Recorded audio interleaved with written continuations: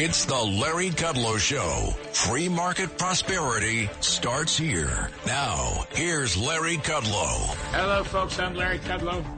This is the Larry Kudlow Show. It's a great pleasure to be with you. I wish you again a Happy New Year, even though we did broadcast. LarryKudlowShow.com, LarryKudlowShow.com. You can hear us all across the country, around the world, throughout the solar system and the Milky Way. And by the by, during the week, Fox Business, name of the show's Kudlow, 4 to 5 p.m., Monday through Friday. If you can't make it at 4, you can call your favorite 9-year-old, text your favorite 9-year-old, show you how to DVR the show.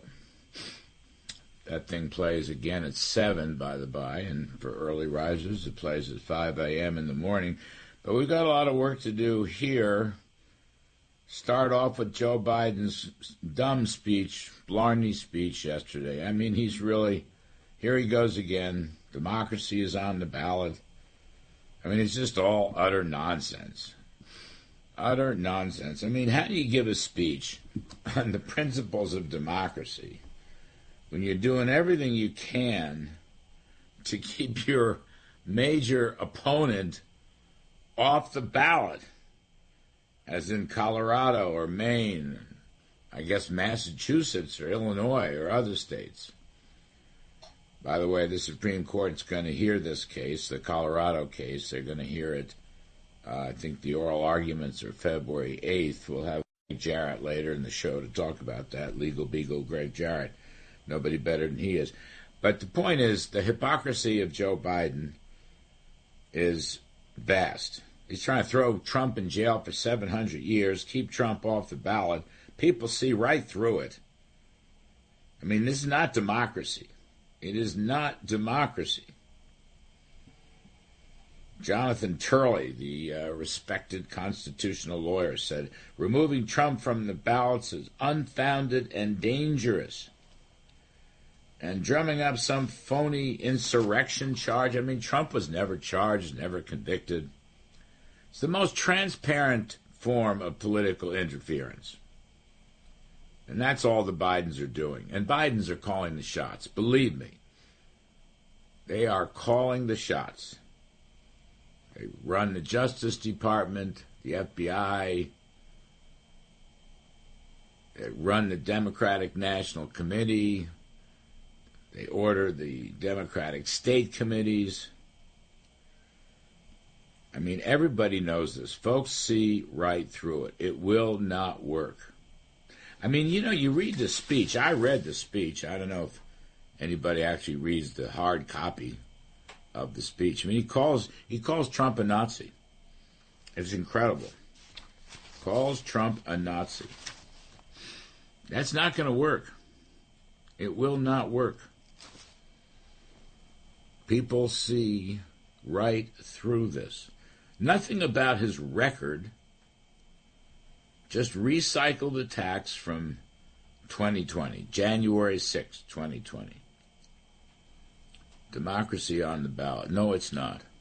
By the way, it's interesting to me, you know, on this point, not only is Biden trying to keep Trump off the ballot, put him in jail for 700 years, but he's also trying desperately to stop any competition inside the Democratic Party. And the Democratic Party is not gung-ho behind Biden. The party is very split. Big chunks of the party do not want Biden. And here we go again. Democracy is on the ballot, except, and this is a hat tip to Wall Street Journal columnist James Freeman. He writes a very good column every day called Best of the Web.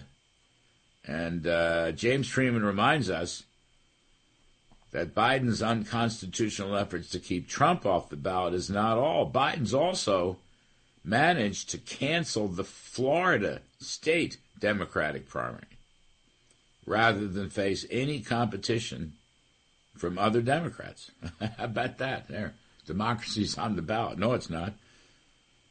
And Freeman notes, by the way, that Biden loyalists have eliminated any kind of competitive primary in North Carolina. In other words, other Democrats would like to run against Biden, as they did back in 2020. He's lost a lot of support among Democrats, among young people, among Hispanics, even among African Americans. So this is not democracy. We're going to talk about democracy. So he's canceled the Florida primary. He's stopping competition in North Carolina. And then you got this fella, Dean Phillips, Congressman Dean Phillips. He's a House member from Minnesota. They're trying to keep him off the ballot any place in the country. Any place.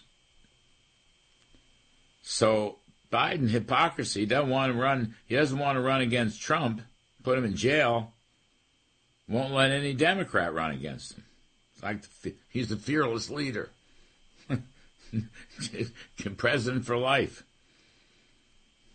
This fella, Phillips, I don't know much about him. I'm sure he's a big liberal from Minnesota, but he wants to run against Biden. He says, quote, the destruction of democracy by the people entrusted with protecting it.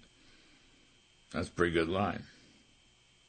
But of course, you know, from day one, Biden has instructed his Justice Department to go after Trump, indict him, charge him. As I said, try to throw him in jail.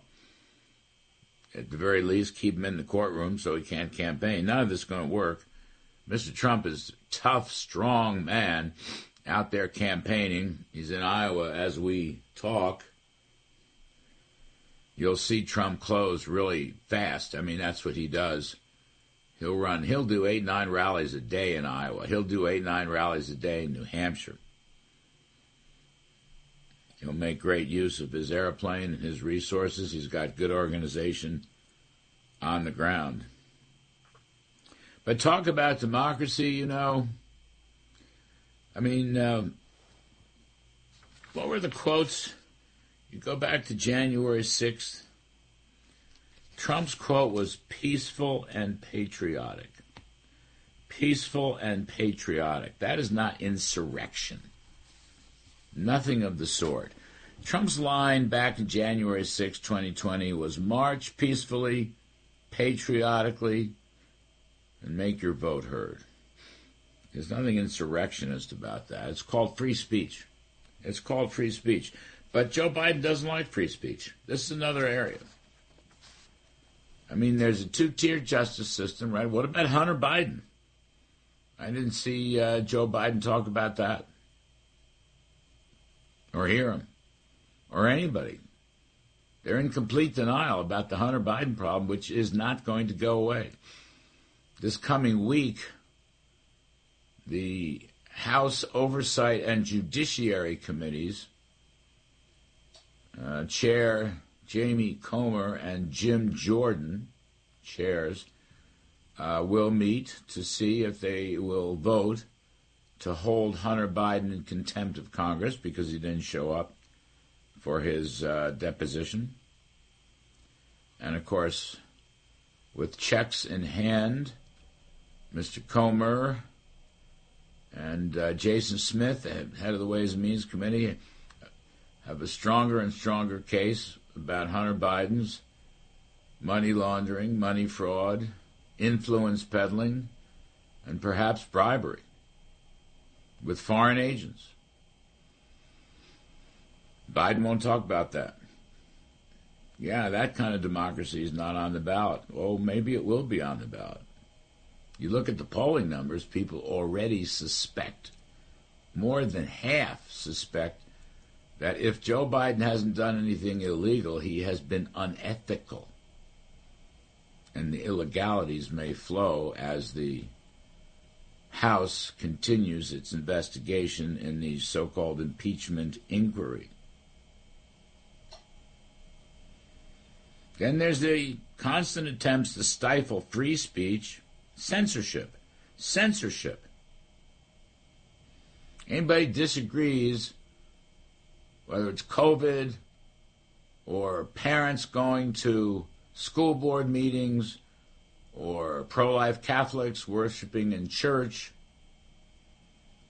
We found out that the Biden administration, working with social media, working with the FBI, working with the CIA, repeated attempts to stifle free speech or anybody that disagrees with their left-wing point of view.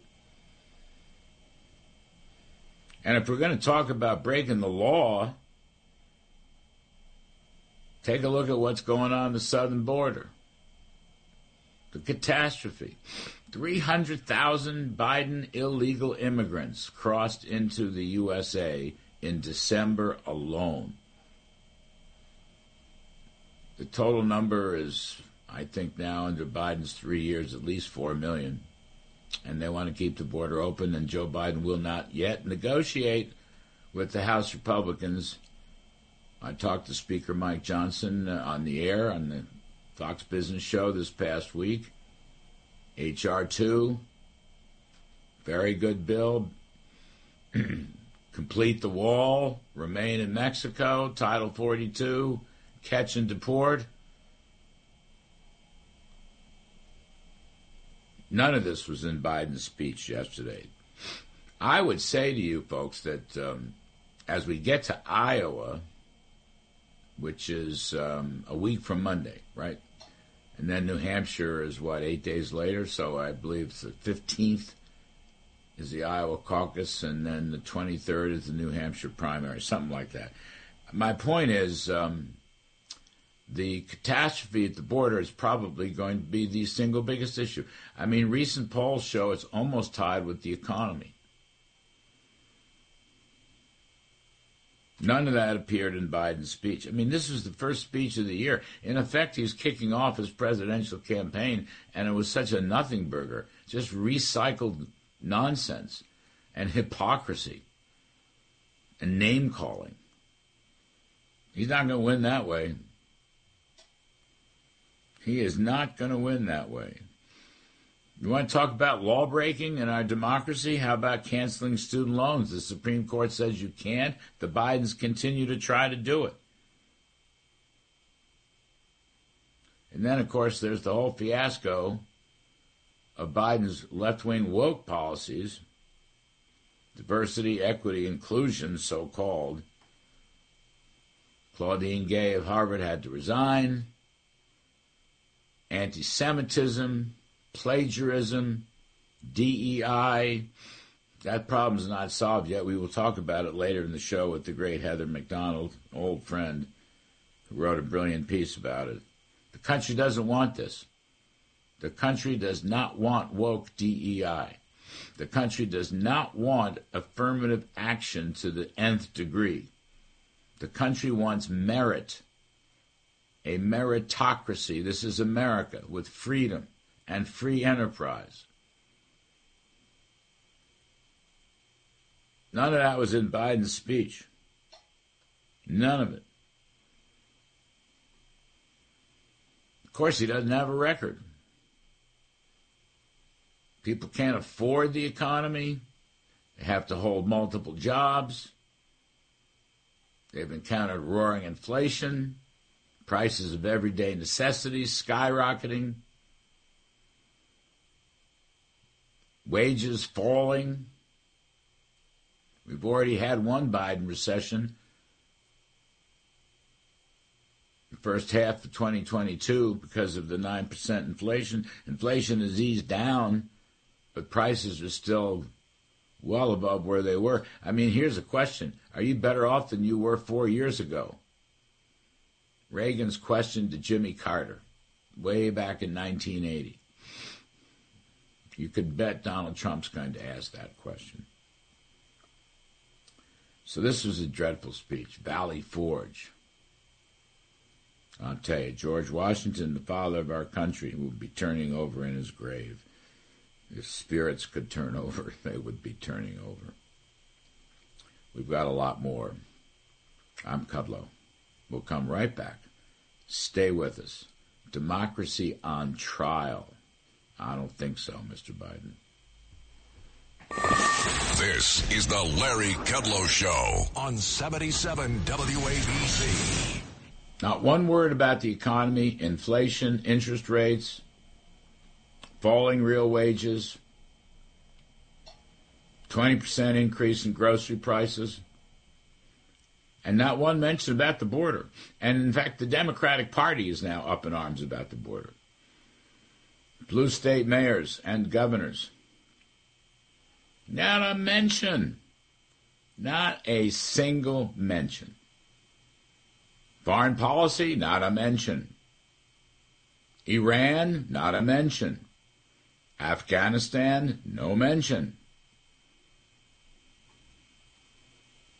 Ukraine, no mention. Deficits and debt, no mention. We hit $34 trillion on the debt this past week. So, of course, Biden mouthpiece Karine Jean-Pierre gets in the White House press room and blathers on about, it's Trump's fault. Wait for it. Wait. Oh, it's Trump's fault. The Trump tax cuts caused the debt to rise to a new record level. Well, wait a minute. Last November, and I talked about this and wrote about this, last November there was a very good scholarly article from the National Bureau of Economic Research. That's the top of the line, blue chip academic institution. You had economists from, God help us, Harvard, Princeton, University of Chicago, and the Treasury Department. And they looked at 12,000 corporate tax returns. They looked at those tax returns before the Trump tax cut bill and then afterwards. And they found that the tax cuts worked like a charm. Business investment went way up. Real worker wages way up. Worker productivity way up. And revenues even. All right? You lost money the first year or two, and then over the 10-year budget window that people look at, the revenues came back because the economy was strong, because more people were working, more wage earners, more income. Didn't affect the debt, didn't affect the deficit. Former Obama economic advisor, my friend, good friend, Jason Furman, smart guy, called the NBER study, quote, the most convincing estimate of the response of investment to corporate tax changes I've ever seen. The Gallup poll asked, do you think taxes are too high, too low, or just right? Only 3% said taxes are too low. But, of course, they blamed Trump. Trump has a great economic message. Drill, baby, drill. Get those prices down. Cut taxes. Deregulate. No $3 trillion Biden regulations anymore. Close the border. Trump tough overseas. America first. Joe Biden blathering in Valley Forge didn't do himself any good at all. I'm Kudlow. We're going to talk to Mark Simone and Joe Concha after the break. Stay with us, folks. Lots more to do.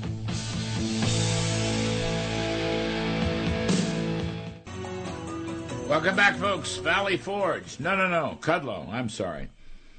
Here we are.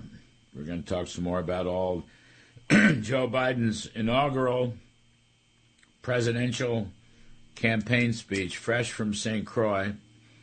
I didn't see the pictures. People say he had a very red, burnt face from too much sun. Anyway, we're going to talk about it with two ace political analysts, Joe Concha.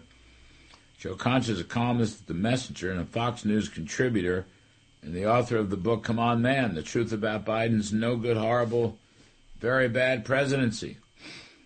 And a regular on the Kudlow Show on Fox Business. And Mark Simone, Hall of Fame radio host, 710 WOR, weekdays, 10 a.m. to 12 p.m. Mark Simone, Did you actually see the speech? I bet you were set side, really focused on it. Oh, no, Mark Simone. Oh, can you hear me? All right. Oh, there you go. Oh, there you go. Can you hear me now? I got you now. Oh, I feel like Joe Biden. I bet you. Did you actually see the speech on TV or anything? Yeah, every time he does one of these Hitlerian angry rage speeches, it's always in Philadelphia. Last time was next to the Liberty Bell. This time close by Valley Forge. I guess we're supposed to Revolutionary War. I guess we're supposed to believe this idiot is Patrick Henry or something. I don't know what the point of that is. It was scheduled for January 6th. Yeah, but it was January 6th, and then this storm is supposed to come today, so they had to move it. So even Mother Nature weighed in and didn't want this speech on January 6th. And he couldn't even get that right. He couldn't even get that right. No, it was kind of a tribute to Donald Trump in that they couldn't make any legitimate case against him being president. So instead, they went to this hysterical, hyperbolic nonsense about a threat to our democracy. Even January 6th, he said, we almost lost it all that day. It was an ugly trespassing incident, but we almost lost it all just because they knocked Nancy Pelosi's printer off her desk. We almost lost America over that. I mean, it was just an insane speech. Joe Conscious was February 6th, but he gave it on February 5th. He got there too early. That's very, very funny. Like we talked about on the show. Go ahead. I'm sorry. No, it was interesting to me. I got a hard copy of it last night and I read it. Not a single word about his record as president. I mean, this is the first speech of the year, in effect, launching his presidential campaign. Mark is right. It's an odd thing. He always goes to Philadelphia or near Philadelphia. But, Joe, not a single word about anything he's done in office for 3 years. All cheap shots at Donald Trump, which I think are going to bounce off Trump. Don't you find that odd, just, in straight political terms? Well, look, he does most of these events in Philadelphia because that is quite the easy commute, right, if you have Air Force One. And then it's a much easier commute to get to Delaware, where he is again this weekend. I can't get over the fact that he had 138 days of vacation last year, right? Average American has 14. This guy has 10 times as many. I mean, what an insult to every worker out there. So apparently fighting the insurrectionists and saving democracy is a part-time job, right, where you get 3-day weekends every weekend. That's how that works. And the fact that, to Mark's point, they hold it on January 5th because there's 2 inches of snow headed towards the Philadelphia area, right? I mean, could you imagine this guy leading Valley Forge? We're going to move the attack up a day. We don't want you out in that snow.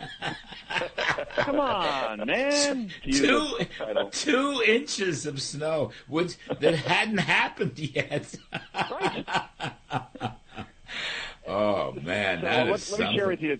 Yeah, let me share with you 3 numbers. This is why this was about Donald Trump and not about Bidenomics, for example, or the Biden border crisis where the border is actually closed, as they will tell you. On inflation, this is real clear politics average. Mm-hmm. The president is at 32% approval. On immigration, he is at 32% approval. Foreign policy, that's the high water mark. He's at 35% approval there. So when 1 in 3 Americans believe you're doing a good job on the issues that matter most, you point to Donald Trump. Here's why I don't think it's going to work. Because Donald Trump never said, hey, I'm like a priest running for president. Right? It's baked into the fact that this is a guy who has rough elbows and just wants to get things done. So to make the speech, Donald Trump is bad and I'm a good guy, when we now know that he is not a good guy based on all the money he's made overseas through his son, I don't think this works. In fact, I think this has no effect on polling whatsoever. It plays well with MSNBC and CNN, but that ain't the country. Are those guys, I don't know, Mark, if you watch those other networks, what are they saying? CNN, MSNBC, and all the lefties. How are they praising this? Are they just bashing Trump as a Nazi? Oh, they love this. They think this was right up there with Churchill and ask not what you can do for your country. But, the most telling thing is, and they don't mention this, the most telling thing is there was no audience. Nobody showed up for the speech. It looked like a handful of people in front of them, and I'm sure they were all donors and local party people. There were no voters showed up. You've worked with a lot of presidents. You ever see a president go somewhere and not be able to draw a big audience? That tells you everything you need to know about this election coming up. That was Ron DeSantis' problem. Nobody ever showed up at his rallies. Poor guy. Also, the whole point of the speech was trying to tell you what it would be like if Trump were president. We know what he'd be. We saw 4 years of a great job. It's a ridiculous premise. We know exactly what it'd be like if he were president. How's this going to play? You think so I know everyone's divided left versus right, and the networks are left versus right. But Joe Concha, I'm just wondering, people in the middle, if there are anybody in the middle anymore, I think they're going to look at this, shrug their shoulders and say more of the same. Joe Biden's a weak president. I don't want him. The next election, guys, comes down to a few thousand voters in 7 states: Georgia, Arizona, Nevada, Wisconsin, Pennsylvania, Michigan, throw in another one in there, New Hampshire. Ohio and Florida have gone red. They're already gone. So to those folks who have trouble still with food prices and gas prices, and they see what's going on at the border, or in cities like New York City where migrants were spending billions of dollars to house and feed these people who shouldn't be there, that's why the black vote is slowly leaving Joe Biden. The young vote is leaving Joe Biden over his support over Israel, primarily, it seems, and the fact that they know that they'll probably have to rent for the rest of their lives. They're buying a house, that's a thing of the past. Forget about it. Independents obviously don't like this as well because of inflation and education, and the world seems on fire as far as foreign policy. So all of those factors, Joe Biden can talk about Donald Trump on January 6th all he wants. If he's using this as his fastball in January, by the time we get to, August, September, people are like, what else you got, man? What are you running on? It's not, hey, I'm going to get better with age. All right, he's cottage cheese, not wine. That we do know. There's yesterday's jobs report, there's a number in there. Multiple job holders hit an all-time record high, 8.6 million people. Multiple job holders. I mean, that's a very big number for these kinds of numbers. Mark Simone, Trump's going to try to turn the tables. Trump's going to basically say, you're the guy wrecking democracy. You're the guy on the fringe. You're the guy who's the extremist. And I think that Biden gave Trump an opening to do that, a big fat opening. Well, here's the problem. This is right out of the Saul Alinsky playbook. He wrote the book Rules for Radicals that all these Democrats believe in. The big play in there is accuse your opponent of what you're guilty of, whether it's tampering with democracy or profiting off government. Accuse the opponent of it. That way, when they come back at you with it, it just muddies up the whole issue for voters. They don't know who to believe. That's the reason he's doing this.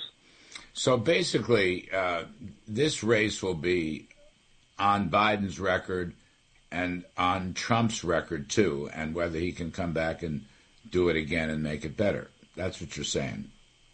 Yeah, Biden stands on his record to keep you from getting a look at it because there is no record that he can run on. It's so you have to accuse Trump of everything in the world.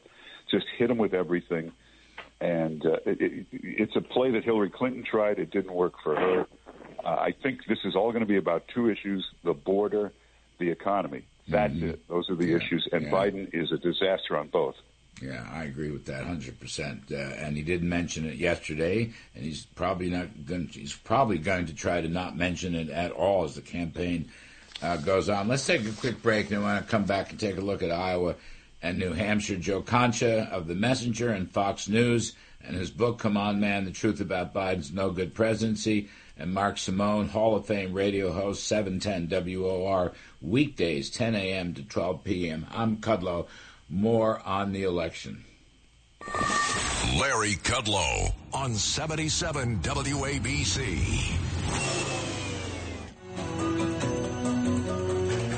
From Wall Street to the White House, this is the Larry Kudlow Show. Welcome back, folks. I'm Larry Kudlow.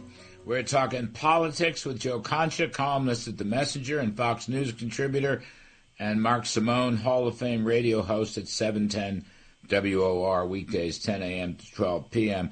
Mark Simone, just one last point before we get to Iowa and New Hampshire. This January 6th obsession of Biden, I mean, January 6th, 2021 was 3 years ago. I don't think the country is focused on that at all because of the issues we were discussing in the first segment. The collapse of the border, the problems with the economy. I would even add, as one of you said, chaos in foreign policy. In other words, that shtick has worn so thin that I think it's a gigantic mistake by Biden. Not just a small mistake, a gigantic mistake. Nobody cares about it anymore. No, outside of the Eastern establishment, everybody knows it was a horrible trespassing incident. And they've charged 730 people. Nobody was charged with insurrection. They were charged with unlawful entry, trespassing, disorderly conduct. That's all it was.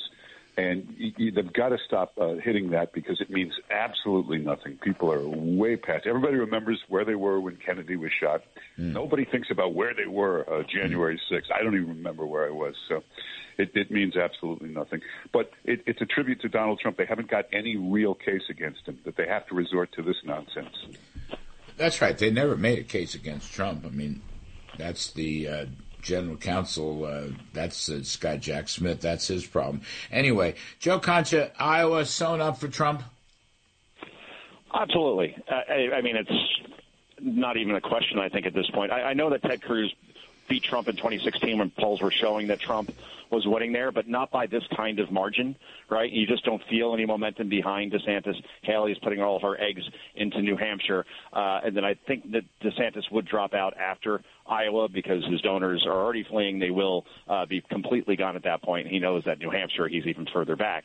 The question is, where do Trump supporters go when DeSantis drops out? Do they go to Haley? And is that enough to make it at least competitive? But like we talked about, even after that, she's losing badly in South Carolina. That's her home state. I think that would be the end for her, and then the nomination goes to Trump. But just back to one quick thing as far as Biden really focusing on January 6th. I think that whole administration watches MSNBC 24/7, and they think that, honestly, that's the pulse of the country because that's all they talk about. So when they do something like this, they get positive feedback. They're like, it's resonating, and they're just out of touch, just the same way Hillary Clinton never went to Wisconsin, and she lost that state in 2016 because she was wrapped up in this Eastern bubble, right? And the fact that they compared January 6th to 9/11 in Pearl Harbor, that insults a lot of people. So they can play this card, but again, the boomerang effect, I think, is there. And then, like we talked about on your show, you even have on the Democratic side Dean Phillips, who's running against Joe Biden. He has no shot, but they're so petrified that Biden's even remotely challenged that they've taken him off the ballot, or at least they're attempting to in Florida, North Carolina. It's like, why do you support democracy so much, Mr. Biden? And then you're literally taking your opponents, not just Donald Trump, but your Democratic opponent who has almost no shot, off the ballot. That's not democracy. That's crushing democracy. So yeah, I got a kick out of that. No, I raised that point. Yeah. It's a very important point. James Freeman's column in the Wall Street Journal and elsewhere. But if you're for democracy, then A, why do you want to put your primary opponent in jail for 700 years? But B, even in your own party, why won't you allow a primary in Florida, which is a big state? Why won't you allow a primary in North Carolina? And why are you doing everything you can to prevent this congressman from Minnesota, Dean Phillips, from appearing on the ballot? I mean, my pal Pete Hegseth doesn't think that's a big issue, but I think it needs more visibility because it so undercuts all the Biden points. I mean, Mark Simone, it's not a small thing. This is what dictators do. This is what Banana Republic people do. This is what Fearless Leader does. Nobody can run against you. Therefore, you're going to win. It's like Biden wins against no other opponents. I mean, I think that it may be an ankle-biting point, but I think it's a key point. Yeah. It's also what candidates who've seen the internal polling and know they're hopelessly behind do. And again, it's the Saul Alinsky playbook. If you're guilty of something, just keep accusing your opponent of it. Just cloudy the issue up, muddy it up. That's why now they're running this whole campaign that Trump profited off All these foreign leaders staying in his hotels, and they never mention in the report that he wrote a check to the U.S. Treasury voluntarily and donated all those profits. He never kept a penny of it. They never mentioned that. I don't think Hunter Biden or James Biden are about to donate anything to the Treasury from what they made. Well, it's the Chinese had dinner at Trump's hotel, or they stayed overnight. By the way, that's a legitimate business, which he left. I mean, he left the business to become president. But the point is, it was a business. Influence peddling is not a business. Well, ask Joe Biden about that. He's turned it into a major industry. I guess he has. Mark Simone, New Hampshire, the anti-Trumpers are making a big deal about Nikki Haley's polls. Now, I went back and looked at Real Clear Politics. Their polls, there haven't been any new polls posted. Trump has a 21.5-point lead, but there hasn't been any new polls for 2023. Trump's got 46%, Haley's got 25%. I mean, is this all kind of, pardon the phrase, trumped up, that Haley is closing in on Trump in New Hampshire? Yeah, well, they're taking advantage of the crazy way they do that primary, which this shouldn't be allowed. But in New Hampshire, anybody can vote in the Republican primary, independents, Democrats. So the Democrats will organize a ton of votes to come out for Nikki Haley, just to embarrass Trump. But hang on a second. The timetable's closed for Democrats. I mean, it was true. There are about 3,000 ballots, apparently. But the independents are the swing. Yeah, but 3,000 can make a big difference there, as we've seen in certain counties. But whatever Haley does in New Hampshire won't matter, because by the time they get to South Carolina, Trump has a commanding lead. She'll be humiliated there, and that'll be the end of her campaign. Joe Concha, is that the way you see it? That's the way I see it. And then the questions are going forward, as far as Trump versus Biden, I'll just skip ahead to that part. Does the economy improve to the point where then suddenly that's not something that Trump can hit Biden with as hard? You look at some numbers, Larry, and the GDP was almost 5% in the third quarter. That was the last quarter that was reported. Unemployment's still low. It's at 3.7%. I get that people have multiple jobs, and that's not a good thing. But the number is the number, right? So you look at some of these factors. Inflation is still too high. It's 250% higher than it was when Trump took office, but it's still lower than it was a year ago, and they keep touting that.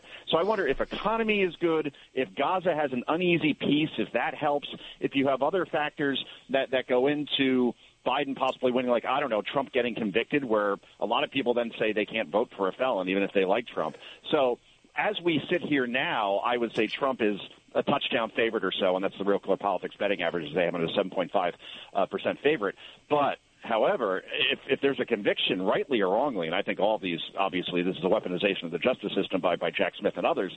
If that happens, then that's something like COVID, like something that we can't even predict what the reaction will be. So it's not a slam dunk as far as Trump's concerned, and Republicans should be wary about the abortion issue as well, because that's still out there, and that's still, some people are just one-issue voters, and as long as that's out there, some women will not come over to the Republican side. This is a non sequitur, given your excellent rundown just now, with which I basically agree. But Mark Simone, what if Nikki Haley wins in New Hampshire? Wins. Is that possible? I don't think it's possible. But, again, all the independents, whoever, could get her close. So it's not a 20-point loss. It could be a 4-point loss. But what if a lot of independents vote for Trump? Yeah, the problem is the bulk of the population of New Hampshire is in the southern portion. It's very liberal. It's a suburb of Boston, basically. So that's the problem for Trump there. But the next primary will correct all that. All right. Mark Simone, 710 WOR radio host. Joe Concha of The Messenger and Fox News. Great rundown, gentlemen. Thank you very much. Happy New Year. Folks, we'll take a quick break. On the other side of the break, John Carney of Breitbart News. We'll talk about jobs and also the great Breitbart interview with Donald Trump. I'm Kudlow. Stick around. Lots more to do.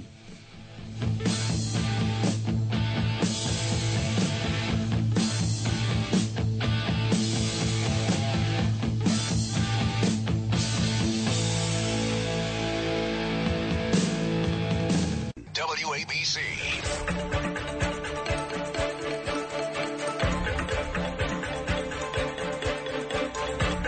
It's the Larry Kudlow Show. Free market prosperity starts here. Now, here's Larry Kudlow. Welcome back, folks. I'm Larry Kudlow.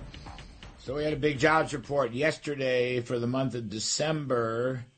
Non-farm payroll is up 216,000. However, the small business household survey, from which the unemployment rate is derived, that thing fell 683,000. But the unemployment rate stayed at 3.7 as 676,000 people left the labor force. Go figure. Very odd report. And private sector hiring looked pretty weak. So we're going to bring in our great friend John Carney, economics editor of Breitbart News, co-author of the Breitbart Business Digest. John Carney, welcome back. I'm looking at your very good report. You covered the waterfront. Jobs were weaker than they looked. That's right. We had a lot, and this has been something you and I have talked about before. There's been a lot of government hiring and then what I would call government-adjacent hiring, social services, education, healthcare, not sort of cyclical, expansive parts of the economy at all. And so what you're seeing is the cyclical, expansive parts of the economy are indeed slowing down in their hiring. If you look through it, there was a lot of weakness, actually some surprising things that are so weak that I'm not sure I buy the numbers. There was a in the transportation and warehouse part. So this is like guys delivering stuff to your home. I don't know about you. I saw a lot of trucks out on the road delivering things in December. So the idea that lost jobs didn't seem to make sense to me. That could be a seasonal adjustment issue also, meaning lots of people were hired in it, but they seasonally adjusted so much that it looks like a loss. In general, as our friend Joe Lavorgna has pointed out, there's a problem with these numbers. We've been seeing some very big revisions, and we saw that this month, very big revisions to the past 2 months. The response rates from the businesses and households that respond to these things are very low. They were already falling before the pandemic, and they sort of fell off a cliff after the pandemic, which means there's a lot more estimation going into these numbers, especially in the initial reports. So that's a problem also. People don't understand that, John. Just as an aside, the surveys that the Bureau of Labor Statistics take of human resource departments for large corporations and families, small business owners, those are small surveys. 60, 80, 100,000. I think the corporate survey is about 150,000. There's 160 million Americans that work. Right. And the rest of it's all done by econometric modeling. That's why the revisions are so substantial later on. These are like very broad estimates of the picture, and you should live or die with them. And particularly when you've seen a lot of kind of wild fluctuations as we have in the post-pandemic period, the models don't work as well. And so you're still thinking, how would an economy be operating normally? But we have some parts of the economy that literally just in the past few months just got back to their pre-pandemic levels. So we saw a lot of hiring in leisure and hospitality, but a lot of that was just sort of rebuilding to where we had been. So this probably is throwing off a lot of the estimates, which is one of the reasons you have to revise it so much. But then also the response rates coming from businesses. Businesses aren't answering the surveys from the Department of Labor as much as they did before. And that also means that lowers the quality of the survey, just like any poll, right? If you take an opinion poll and you get thousands of responses, you're going to have a better opinion poll than if you get hundreds of responses. And that's what we're seeing here. These are basically opinion polls, not quite opinion polls, but something close to that about how the labor market is doing. So I noticed manufacturing hasn't produced any new jobs in a year, basically. And the ISM manufacturing report has been down, 14, 15, 16 straight months. But you notice, again, going to Joe Livornia, who's a very smart fellow, the ISM services report was shockingly weak. That's right. We all knew that manufacturing has been more or less in a recession for most of the year. The services sector was the one that's supposed to be coming back. If you look at services ex government, what you end up with is a very weak December number. And that is troubling because that is the part of the economy that should be less responsive to higher interest rates, and because people don't borrow to get services done as much, and also didn't have the boom that manufacturing did when we first came out of the pandemic. So we thought that would keep expanding. It has slowed down a lot, so that is also troubling. So core private job growth, only 41,000 on the 3-month moving average. Temp hiring also saw, by the way, more people working multiple jobs, John. That's another one. Something like 8.5 million, which is a new record. What does this mean for Federal Reserve policy, do you think? Well, so I think it actually it's very complex. So it means that hiring was weaker than expected. But one of the problems is that all of the government hiring doesn't really add to the production of goods and services. So we're not increasing supply of priced goods in the economy when we do a lot of government hiring. But we are increasing demand because all those government workers still have to buy groceries and get haircuts and, and buy lawnmowers and snow blowers.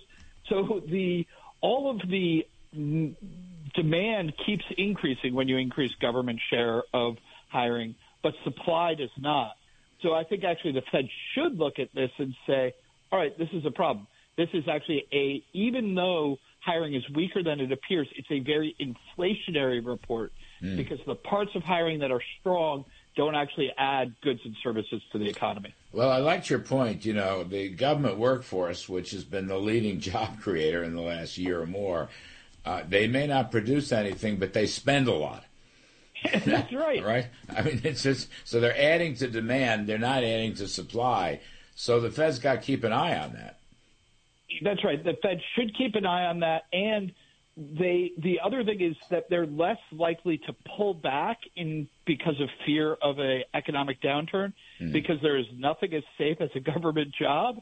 And so they keep spending even when, those of us in the private sector would normally say, oh, I see trouble ahead, I better start saving a little more money. They don't have to protectively save the way the private sector does. So the net is you think the Fed will start cutting let's see, there's a January meeting, is there not? They're not going to cut in January. That would be insane if they cut in January. Right. I don't think they will. And the next meeting after that is March? The next meeting is mid-March, and the market right now thinks there's a 70% chance that they're going to cut. I think that's way too generous. We only have 2 more jobs reports. This one, the headline was strong, and as I was saying, if you dig deep into it, it's not great news about the economy, but it's worse news about inflation.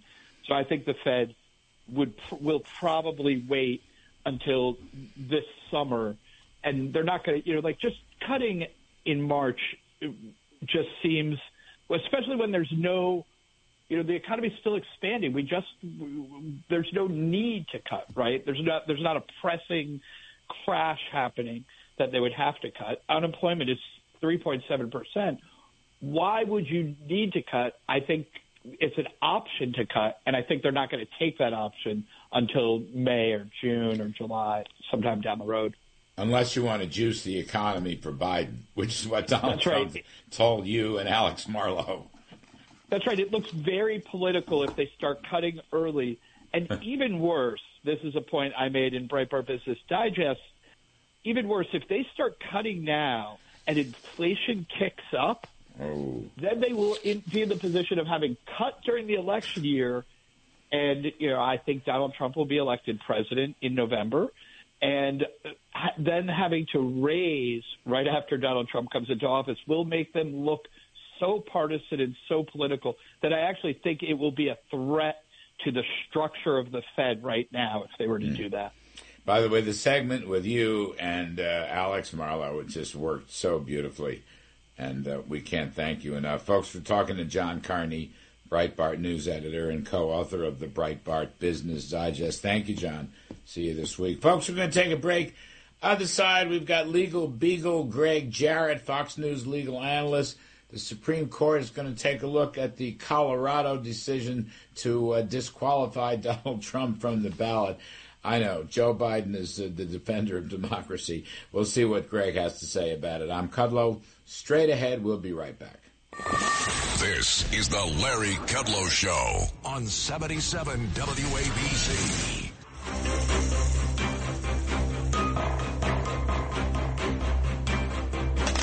Now, back to the Larry Kudlow Show. Welcome back, folks. I'm Larry Kudlow. So, Colorado State Supreme Court tried to ban Donald Trump, tried to disqualify him from the ballot on grounds of insurrection. Even though he was neither charged nor convicted, the Supreme Court is going to take a look at it. We were told yesterday, February 8th, oral arguments. We bring in my friend Greg Jarrett, Fox News legal analyst and New York Times best-selling author.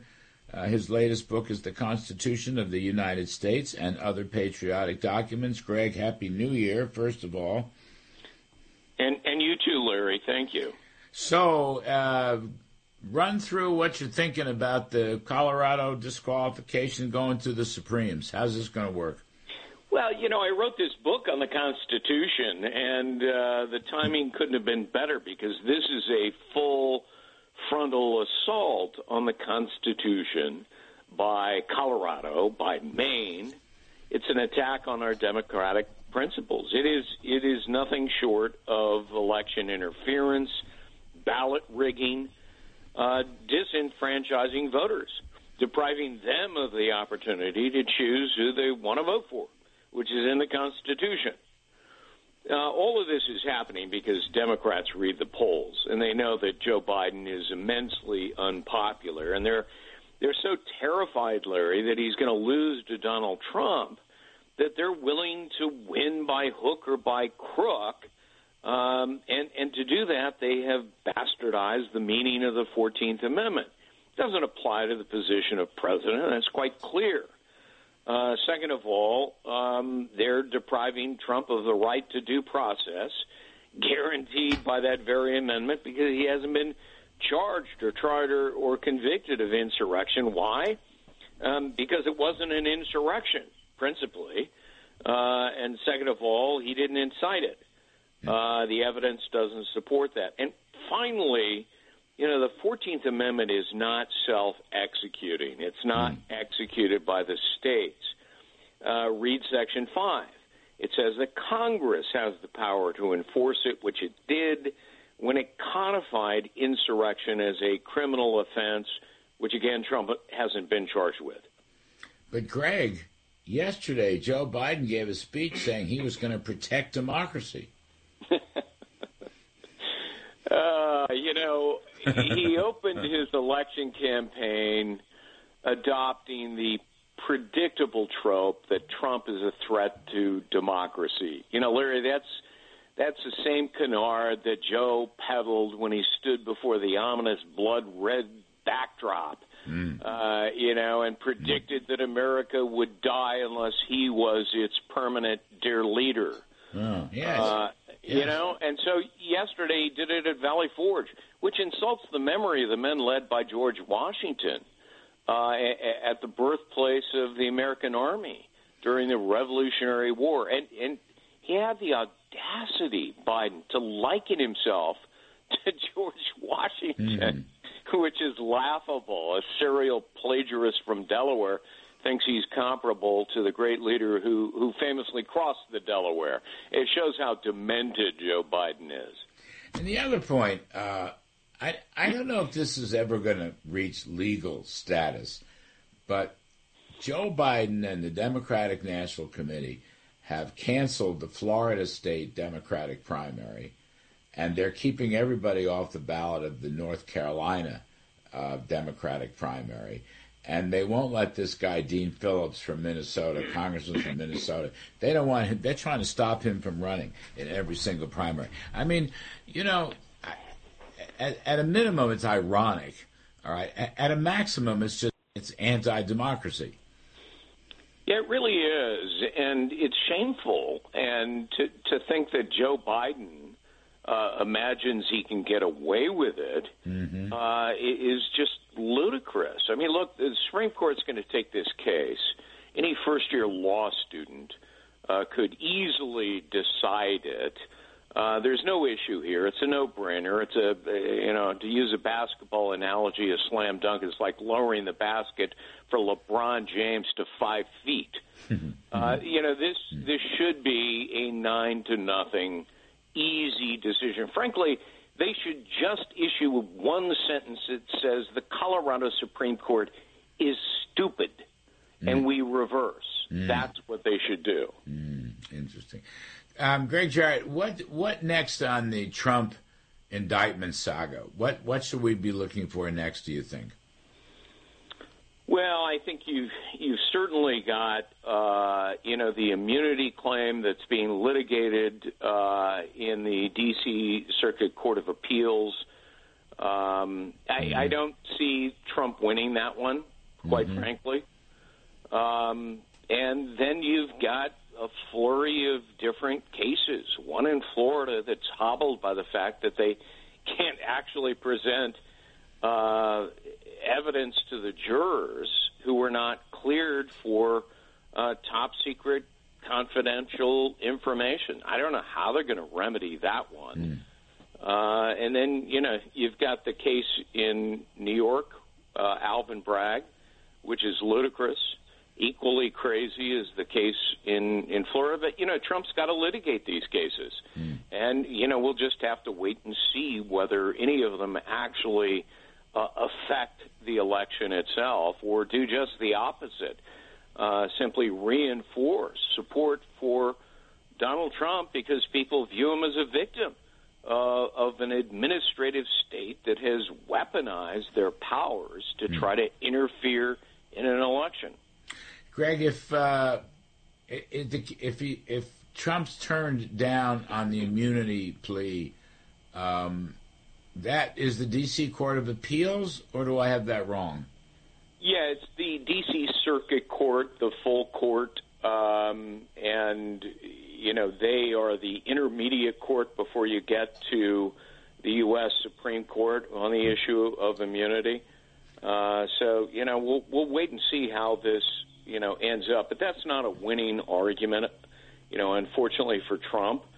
But it doesn't negate the fact that Jack Smith is a guy who has brought these two federal cases against Trump for purely partisan political reasons. And he did it at the behest of Joe Biden, who, leaked in a big-time story to the New York Times that he wanted Donald Trump prosecuted.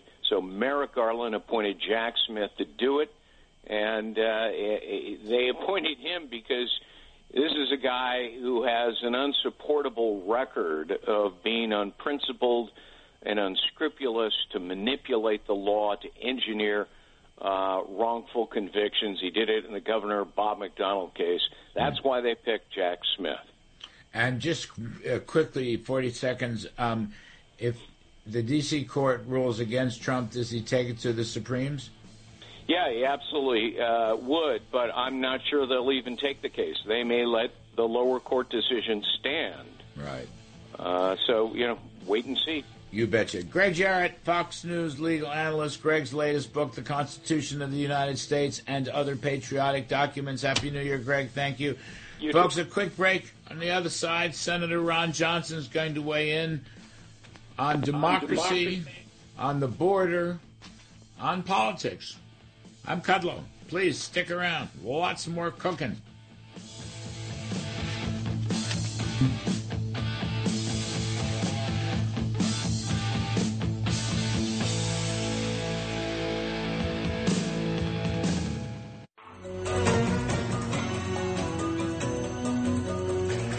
From Wall Street to the White House. This is the Larry Kudlow Show. Welcome back, folks. More on politics and this President Biden speech yesterday and the catastrophe down at the southern border, which Mr. Biden doesn't want to talk about.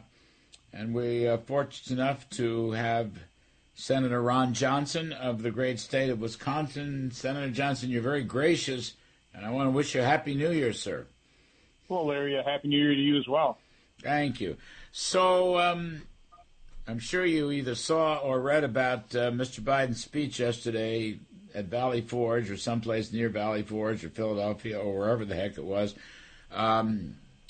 Donald Trump is the enemy of democracy and Joe Biden is the savior of democracy. Did I get that right, Senator Johnson? Yes, and first of all, I have to blame you because you invited me on to talk about this, so I actually had to watch that speech. And it was painful. It was painful to listen to. But as your previous guest said when he was quoting Saul Alinsky, this is classic tactics by the left. Huh. They falsely accuse their political opponents of exactly what they were doing. You know, there was a litany there, about two-thirds into the speech. And I just want to give you some of the phrases from that litany. He said, you know, people that are undermining this democracy, in other words, MAGA Republicans, he said, we exploit fear. Well, that's what the left has done with climate change, with the pandemic. Traffic in lies. I mean, do you know a president that has lied through his teeth as much as President Biden has? They toll for power and profit driven by grievance and grift. I mean, the Bidens are the greatest grifters that have ever occupied the White House. I said, they're consumed by conspiracy and victimhood. I mean, that's the entire agenda of the left is victimhood and dividing America, and they seek to bury history. It's the left that is taking down all these statues and trying to bury American history. So, again, it is grotesque to have to listen to the president.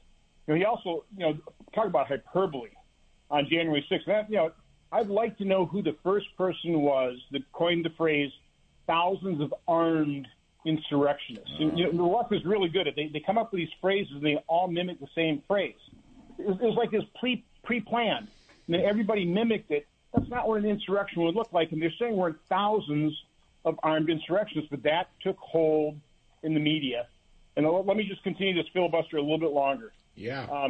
He talked about 140 police officers who were injured, and we all condemned that.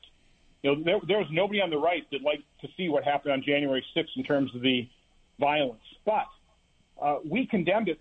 Where was the left? Where was President Biden? Where was Vice President Kamala Harris during the riots, the more than 570 riots during the summer of 2020? There were 2,000 police officers injured during those riots. A couple dozen people lost their lives, 3 in Kenosha, Wisconsin. $1 to $2 billion of property damage. And then President Biden goes, political violence is never, ever acceptable. But they accepted that. His vice president actually encouraged people to give to the bail funds of the Minneapolis rioters. Multiple Democrat politicians encouraged the rioting. Said that, it was more than justified. Of course, those were peaceful protests. That wasn't an insurrection. The couple hours of occupying the Capitol, and that's what it was. It was a couple hours of occupying the Capitol with those rioters staying within the rope lines, most of them being peaceful.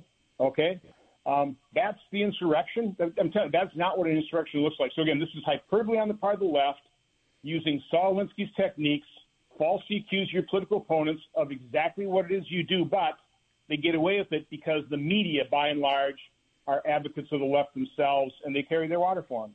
That's our problem. That's the biggest danger to our democracy is a dishonest and highly biased to the left media. That's a great filibuster, Senator Johnson. Anytime. That was a terrific filibuster. I appreciate it very much. What's the impact of this speech? Is there any political impact? I mean, let's hope not. I mean, I think most people would have taken, my position, never even thought of tuning into it unless they're going to go on your radio show. So my guess is this just water off a duck's back. It'll hopefully go down the dustbin of history of just a stupid and awful speech. Let me switch gears for a second. Go down to the border catastrophe in the Senate, Senator Johnson. Is there anything going on? It's very hard to get. We had a reporter on the TV show last night. It's very hard to find any serious negotiations And I wondered if you could fill us in. This cannot continue. 300,000 plus in December. Lord knows how many are going to come over in January.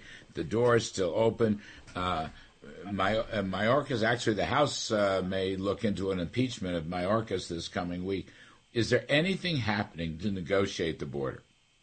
Well, there are negotiations. I think the question is, are they serious? I think from our side, we want to do everything we can to close the border, secure it. The problem is we're working with the Democrat Party led by President Biden that caused the problem. They want an open border. Every Democrat in the Senate, except for Joe Manchin, voted against just completing the fence that we'd already bought and paid for that cost us more not building it.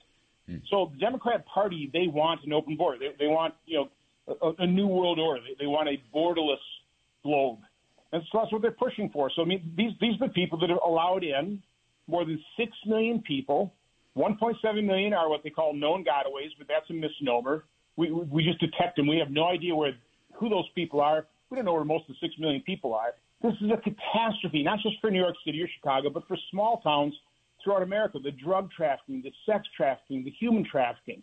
So this is a clear and present danger to America, but we need a president who actually wants to secure the border. We don't have one.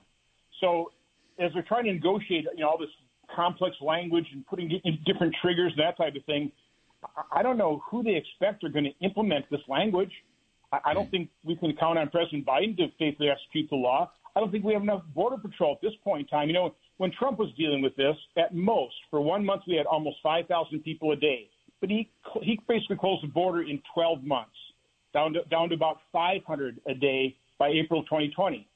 Now we're up to over 10,000 per day average over the last month. One day, 14,500. It's an order of magnitude worse than when President Obama declared it a humanitarian crisis. And his Secretary of Homeland Security said that 1,000 people a day overwhelmed the system. Well, it's overwhelmed by an order of magnitude. So to my mind, this is unprecedented. It's going to require unprecedented action.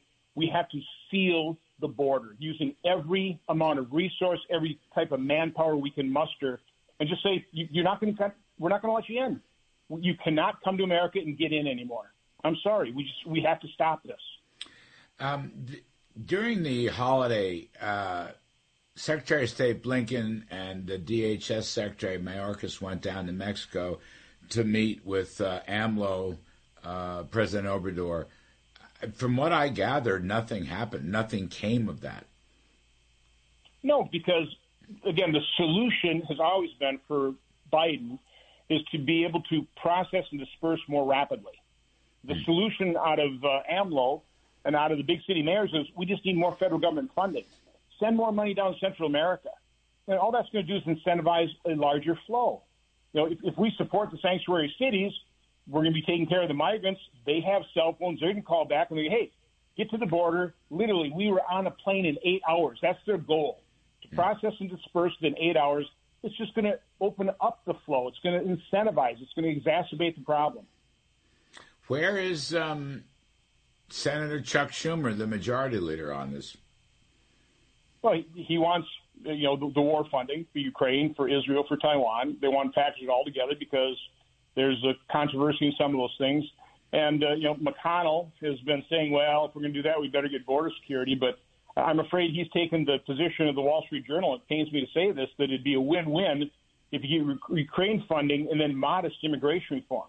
Modest immigration reform is not going to work. And we literally, as Republicans, are going to look like Charlie Brown to the left's Lucy if we agree to something that doesn't actually secure the border, which is why I've been suggesting we need benchmarks. We need to hold the administration accountable for actually reducing the flow, stopping the flow over, I'd say, a 12-month period. Trump did it. We ought to be able to do it, too. Well, I interviewed House Speaker Mike Johnson.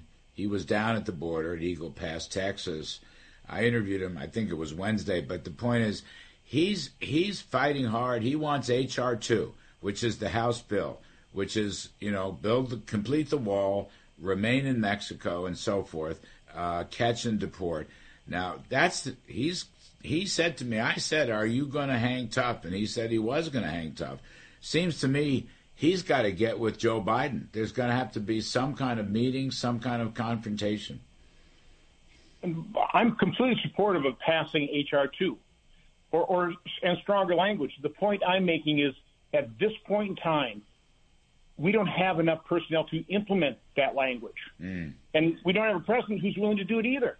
Again, you see this president just ignoring Supreme Court rulings. The Supreme Court says the eviction moratorium is unconstitutional. He just extended it, said forgiving student loans is unconstitutional. He continues to forgive them. So, again, we've got a president who's the root cause of this problem, wants an open border. We're supposed to rely on him to faithfully execute even the good language of H.R. 2. I mean, we have to be realistic about this, which is why we need benchmarks that he has to hit in exchange for something he wants. And right now that seems to be Ukraine funding. And one last one, Senator Ron Johnson, and we appreciate it very, very much. Continuing resolution is going to come due pretty soon. Is there anything going on there? Not that I'm aware of. Apparently they're negotiating something, but my best guess, and this wouldn't be the worst thing in the world, is just have a CR for the rest of the year and then focus this year on a functioning budget and appropriation process the way it should be carried out. Starting in February, March, April, pass the budget, have that guide the appropriation process, pass them in the House, pass them in the Senate, reconcile those two bills in the conference committee, and put them on the president's desk. Yeah. I think if I were to bet, that's where we're kind of going to end up at, because I don't think Speaker Johnson has the votes to, basically cave into what the Senate does. Senator Ron Johnson, you are the best. I mean it. Thank you ever so much for being so gracious with your time. Thank you for watching the TV speech. I'm sorry to put you through that, sir. Well, you owe me one, Larry. God bless you. Take care. I do. Thank you, sir. Appreciate it very much. All right, folks, we're going to take a quick break. On the other side of the break is my dear friend Heather McDonald, very, very critical of the Harvard Corporation and the whole Claudine Gay fiasco at Harvard University. We'll talk with Heather McDonald of the Manhattan Institute. I'm Kudlow. Please stick around. More coming. Larry Kudlow on 77 WABC.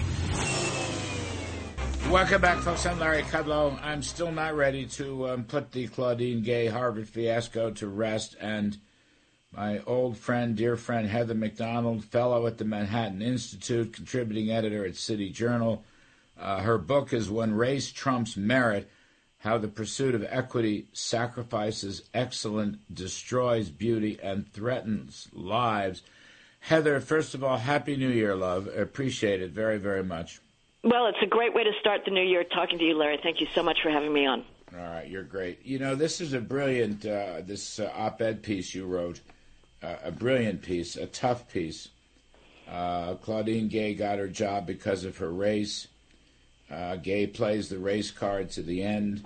No white professor, even a female one, would have been elevated to the premier college presidency in the United States on so meager a research record. I mean, Heather, I guess one question is, what's Harvard going to do about it? Because you're writing that there's really no change. And I just want to add, I had a long talk on the TV show this week with Senator Tommy Tuberville, former football coach. He taught, he coached at 4 or 5 major schools, big schools.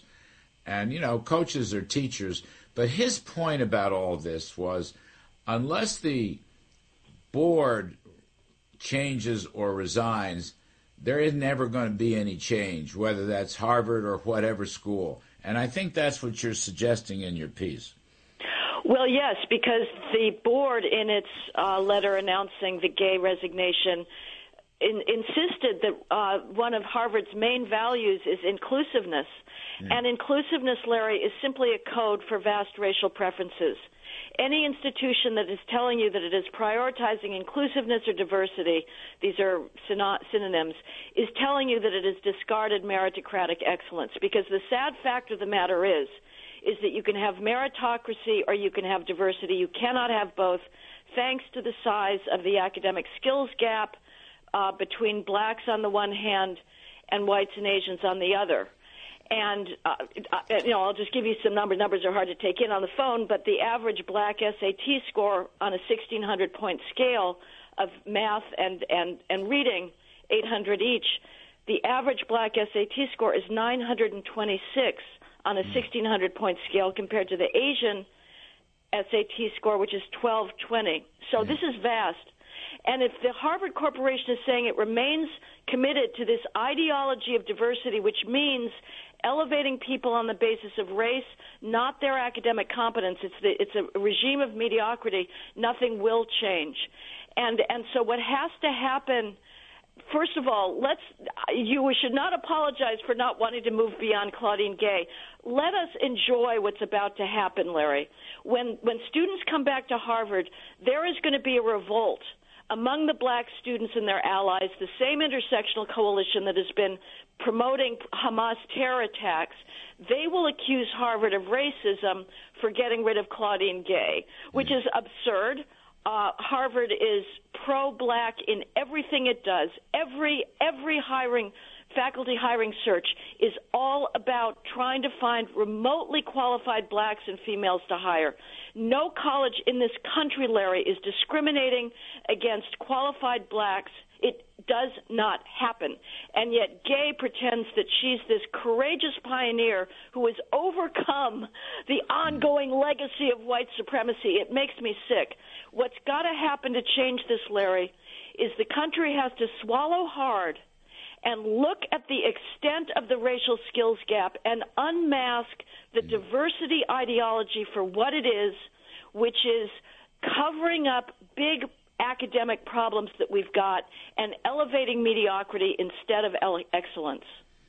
This is so important, folks. I just want to say it again. So we're talking to Heather McDonald of the Manhattan Institute.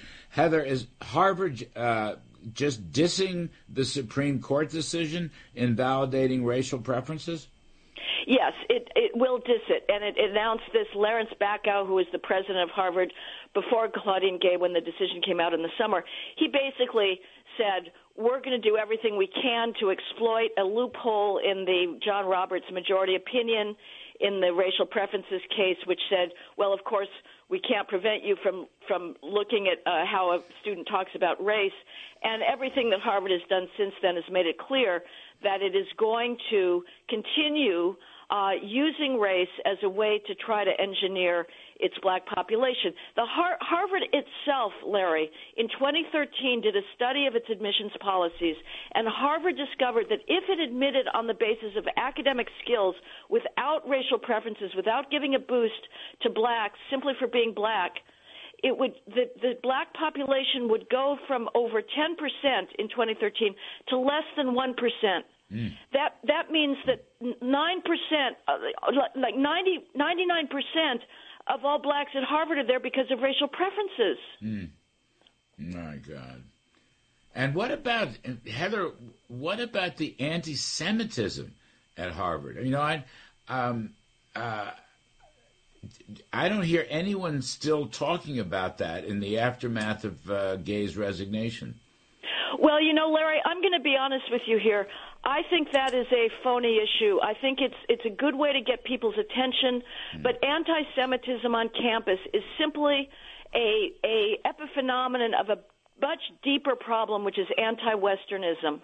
Jews are today reviled as the embodiment of Western civilization. It is Western civilization which is hated. Let's face it, Harvard is not literally anti-Semitic. Yes, the number of Jews have gone down at various schools like Harvard and University of Pennsylvania, not because Harvard is traditionally anti-Semitic, with the WASP, Jews are just not clubbable. No, it's because they're making room for underqualified blacks and Hispanics. And the irony is, of course, is that liberal Jews for decades have promoted racial preferences. They have taken the side of the left. They've got all these intersectional allies who are now turning on them and stabbing them in the back over Hamas. But the problem is not that Harvard is anti-Semitic. The problem is that Harvard believes that diversity and race should trump academic excellence. And your other point in here, which is so important, is that Claudine Gay, as an administrator and briefly as president, has put in and overseen and expanded this DEI system, which is essentially unbreakable. She's been terrible, and she auditioned for the job when she was dean of the Faculty of Arts and Sciences by announcing in the usual post-George Floyd psychotic breakdown that took over all of American institutions in the summer of 2020 that she was going to make Harvard the premier anti-racist institution. It has already made race and the fight against alleged white supremacy a lodestar, but it was going to get even worse under her, or better if you're an intersectionalist. And she was true to her word. The Harvard Corporation, in announcing her resignation, said, she has taken our scholarship into new frontiers of research into inequality, which means racial inequality. And she instituted a real reign of terror there. A physicist just said, we're operating in a police state here. Anybody who disagrees with the racial ideology is out. Heather McDonald, my God, so good, so tough. I love it. Heather McDonald, everybody from the Manhattan Institute. Take a look at this column. It's unbelievable. Onward with inclusiveness. Thank you, Heather, love. Talk soon. Folks, we'll take a break. Other side of the break, we're going to do some stock market work. I'm Kudlow. My God, Harvard, DEI. What a big mess. Whoa.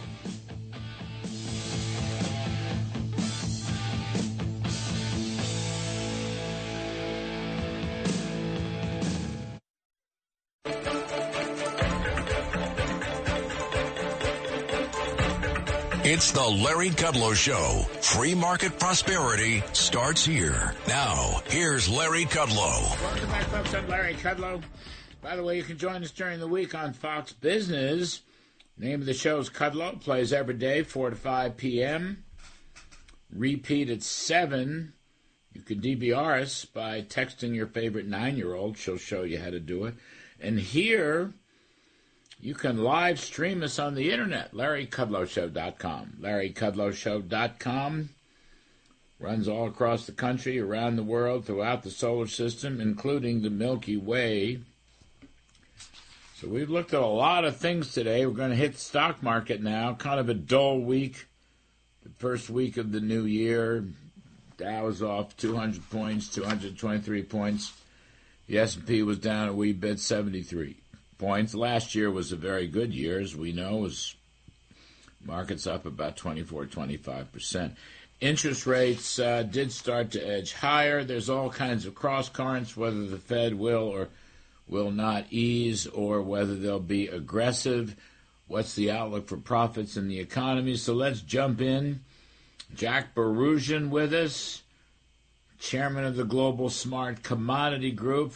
Mike Ozanian with us, assistant managing editor of Forbes Media and co-host of Forbes Sports Money on the Yes Network. First thing I want to say is Happy New Year to both of you, very old and dear friends.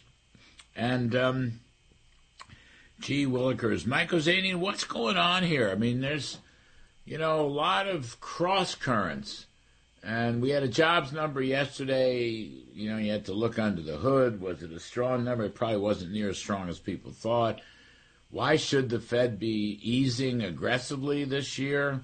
That might get them into political trouble, juicing the election for Joe Biden because the economy is not yet in a recession, or maybe we're heading for a deflationary recession. I don't know. Mike Ozanian, you probably know. Happy New Year, Larry, and Happy New Year to my good friend Jack. Under normal times, I would agree that if the Fed were to cut going into an election year, it would be viewed as very political and, it would still be viewed as very political, but the Fed would be concerned about perhaps tainting its reputation and its independence and so forth. But based on a lot of things that are going on right now, I think we could say these are not normal times, politically speaking. That's my personal feeling. Yeah. I think that if you look at where Wall Street is, what Wall Street is betting, and I think they are betting for the Fed to cut rates next year. I don't know if it'll be as early as March, but I think it'll be sooner rather than later next year. And, I don't think they really are that concerned about the political ramifications. I think the jobs report, actually, if you look at it closely, particularly as it pertains to private sector jobs, I think it was pretty bad. I think that, the earnings outlook is what, in all of this, is what I find most troubling to believe. That is, they're looking for in 2024 the S&P to grow earnings 11.5%. And if you look at the rate of growth in the economy, which is very modest, unless you're a believer in huge gains in productivity throughout 2024, I find that hard to believe. So I'm, in a general sense, bearish on the market, even if the Fed does cut. I think you could see long rates, the 10-year, stay well above 5%. And no matter how you measure it, Larry, whether it's price to sales, market cap to GDP, price to earnings, stocks are very expensive right now. So I'm very cautious in the aggregate. No, that's a good wrap-up. Jack Berusian,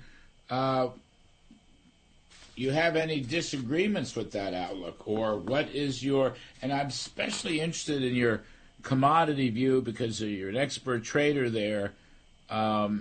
Commodities look kind of soft to me. Well, first of all, Happy New Year to both of you, and Merry Christmas, Mike. It's Armenian Christmas today, so Merry Christmas to all my Armenian brothers and sisters. Look, last year, towards the end of the year, and about a month ago, I was on your show, and we were talking about how we were looking at a blow-off top, or at least in my mind, what was looking like a blow-off top. One of the reasons, and I want to explain this to people that are listening, is because people that were trading and buying the market were people that actually had to buy the market. Portfolio managers that were underinvested, that were underperforming. Those that were long were sitting back and just enjoying the ride. Now reality is starting to set in. The fact is that Michael is 100% right. This market is way overpriced. It's overpriced in every regard when you look at it. But more importantly, something is happening, especially this first week. You called it a boring week. I call it a very insightful week. The first week of the year, as we know, as historians of the market, is the way January goes. And as January goes the year. You're looking at a market right now that is scared. It's starting to act scared. We saw, especially with the NASDAQ, what happened this week. You saw a good 3-4% almost come off immediately off of that market. Now, there are a couple of things at play. You mentioned commodities, and you're right. Commodities are soft. We're looking at some of the beans are no longer in the teens. We used to talk about soybeans always being in the teens, and that was the first sign of inflation. Well, now they're no longer there. They were trading as high as $17 at one time. So now, what is happening? Well, the reality is that we're starting to price in a real slowdown. And more importantly, we're starting to price in a disinflationary slowdown, which, in my mind, is probably a scarier scenario for this Fed.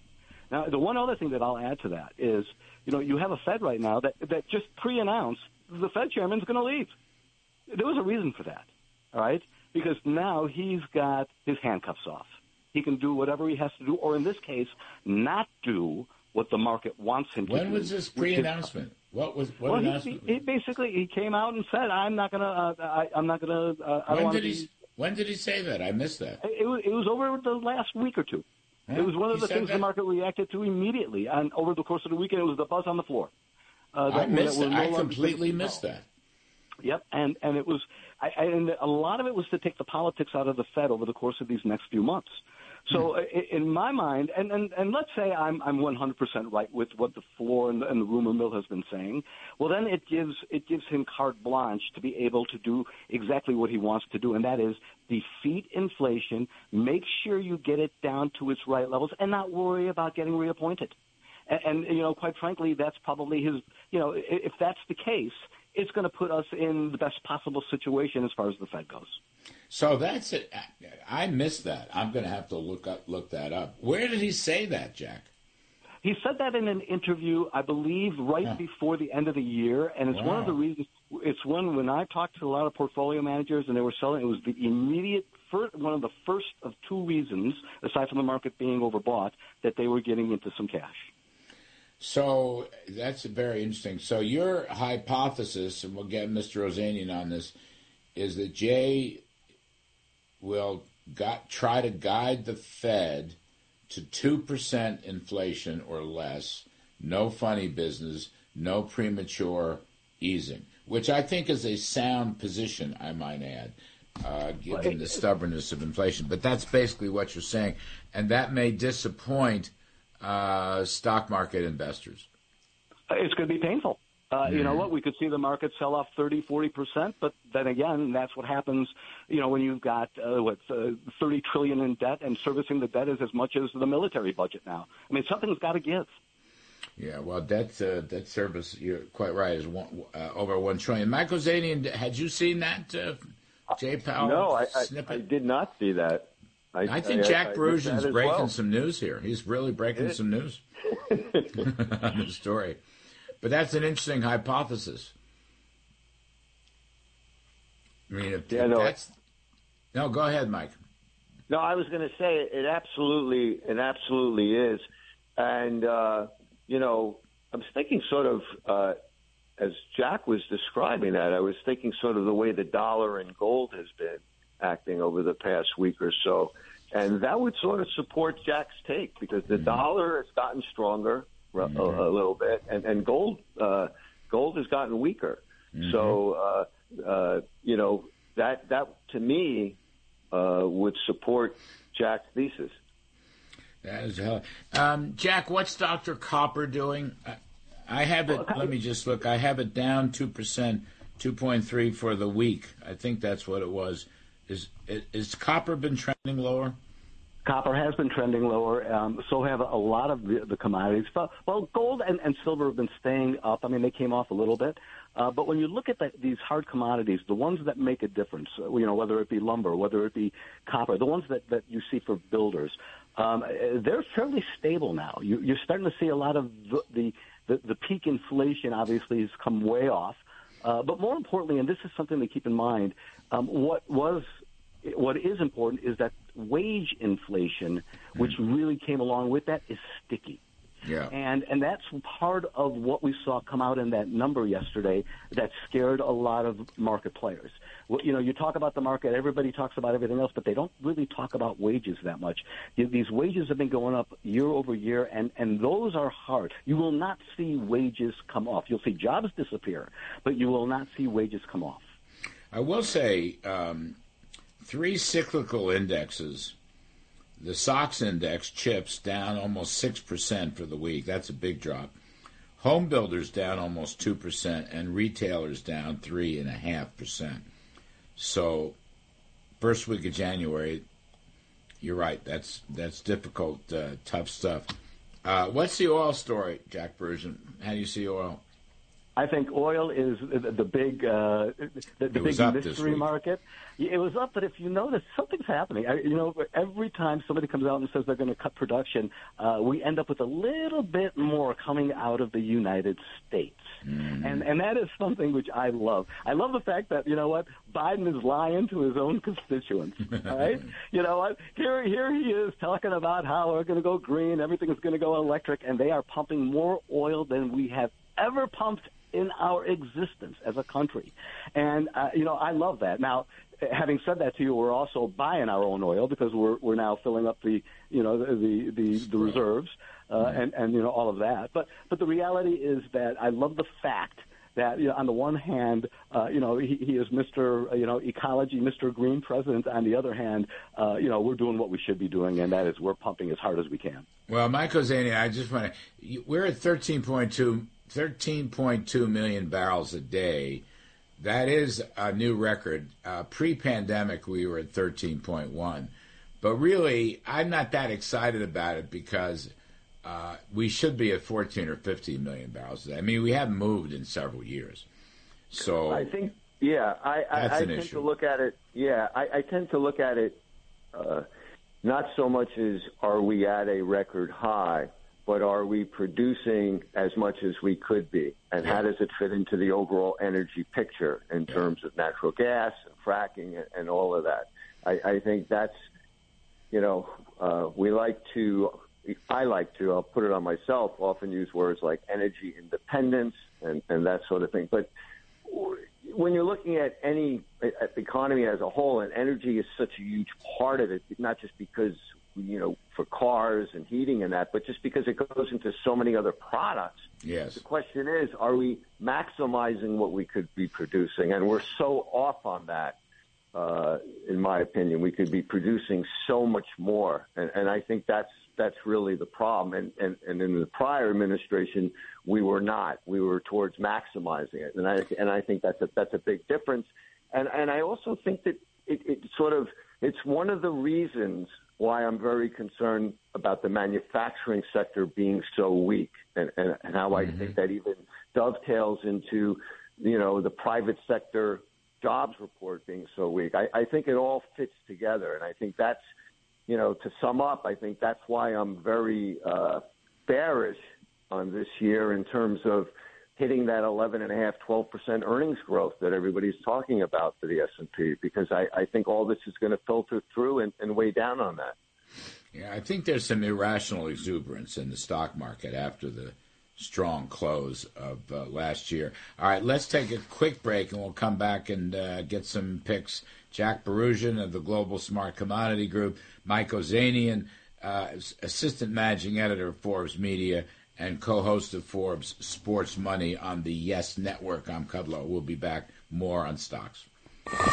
This is the Larry Kudlow Show on 77 WABC. Now, back to the Larry Kudlow Show. Welcome back, folks. I'm Larry Kudlow. We're talking stocks with Jack Barusian, chairman of the Global Smart Commodity Group, and Mike Ozanian, assistant managing editor of Forbes Media and co-host of Forbes Sports Money, which plays on the Yes Network.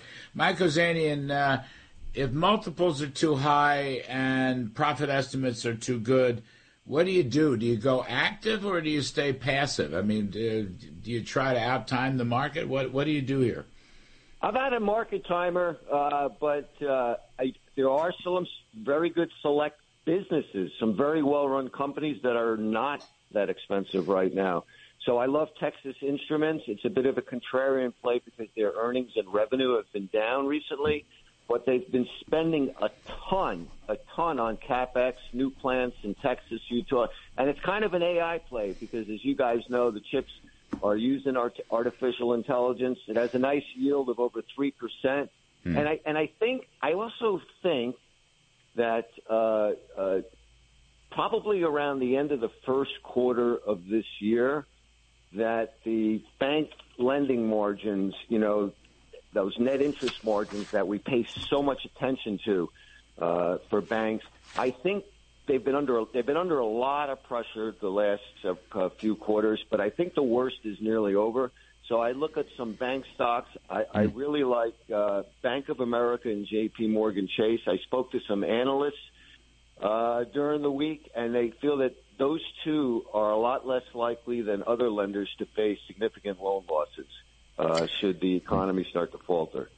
Well, that reminds me, Jack Barusian, I mean, we haven't mentioned the fact that the yield curve is still very deeply inverted. I mean, I'm looking at the 3-month Treasury bill is 5.36. The 10-year note is 4.05. I mean, that's a big inversion. Now, that model, the New York Fed model, down through the years has held up very well. That's a predictor of a recession, which no one is talking about. No one virtually is talking about a recession.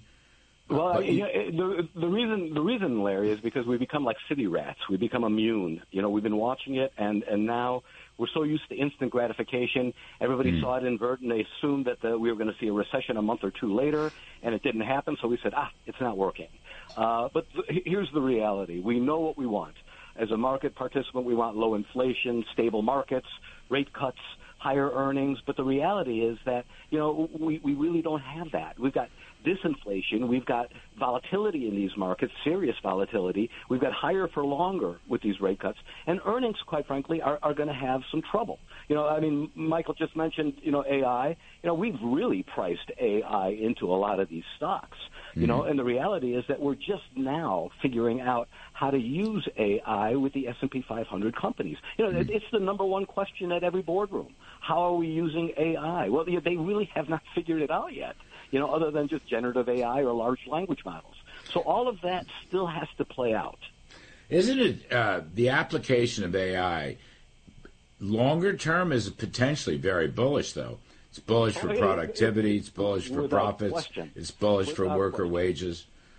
But, and remember here, we're talking about Chicago, which is the hub of financial AI. This is where it was really created. This is where you traded markets, and you had models that learned from other models, and so it was really the genesis, and hopefully it will be one day the hub of financial AI here in America. But more importantly, you're 100% right. When you take that model that we now created for markets and put them into an S&P 500 corporation, you really change that complexion of the market. You change the complexion of that corporation. Jack Verusian, Global Smart Commodity Group, Michael Zanian, Forbes, and Sports Money on the Yes Network. Thank you, gentlemen. Happy New Year again. Folks, I'm Kudlow. We'll come back with Money in Politics. Liz Peek and John McIntyre, Real Clear Politics. Stick around. More coming.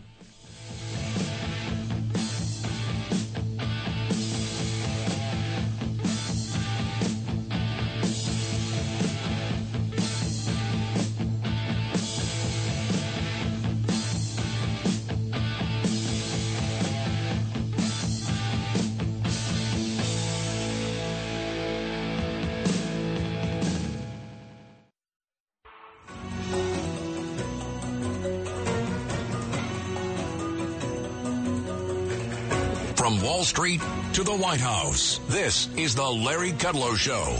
Welcome back, folks. I'm Larry Kudlow.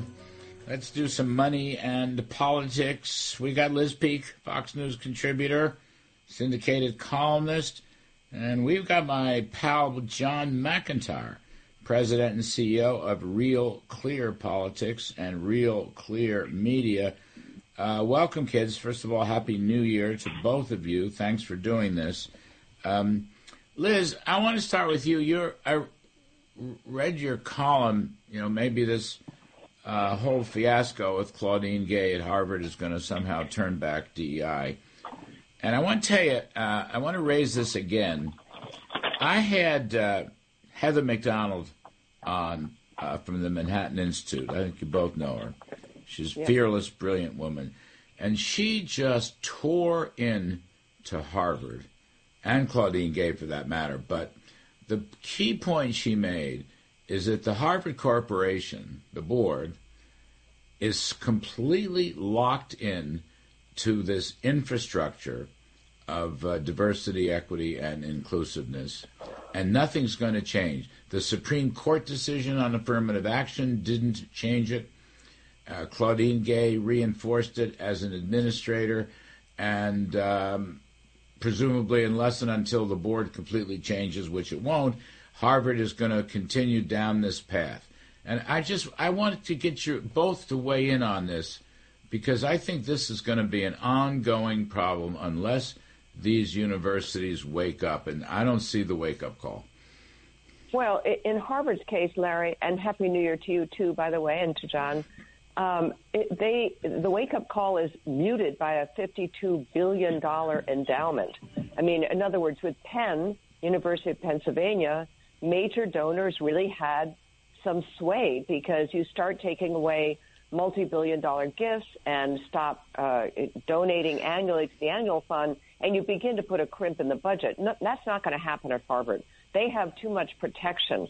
However, I would say that if the board has any reasonable people on it, they surely are pretty horrified by what has taken place, because the board is indeed the culprit here, right? They did not do their homework in vetting Claudine Gay sufficiently. We know that because the search was very rapid, and it's so transparently a DEI outcome when the woman, I think, correct me if I'm wrong, I think she published something like 11 papers in 27 years, which is ridiculous for an academic.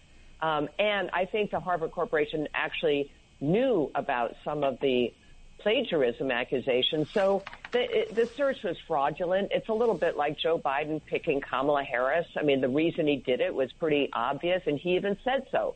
So I think the question is the reputational damage such and simply the embarrassment such that at least they will do something in the way of a review of the diversity of opinion available in their faculty and on campus? Because, boy, I've seen the numbers. It's awful, and that is really what has to change. Well, John McIntyre, I mean, Harvard dissed a Supreme Court decision. They changed nothing after the Supremes ruled against affirmative action. This was with respect to Asian Americans. I don't see why Harvard's going to diss anything else. I don't know about these other Ivies. I don't know what Princeton's done. I don't know, but I don't see any revolutions in their boards of directors or whatever they happen to be called, John. No, not yet. I mean, I think this is just like one of the larger fault lines in our politics, and I think I think you'll see this, litigated in the 2024 election, because so much of the current Democratic Party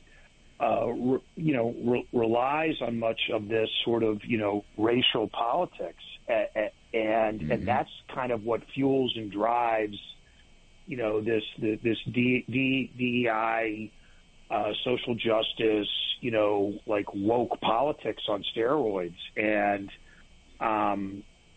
so I think the political resolution of that is what ultimately I think might have an impact on sort of these elite institutions. And right now, like the way they're going, like this is just it's kind of like the standard operating procedure is this, and I think they just view this as sort of a bump in the road.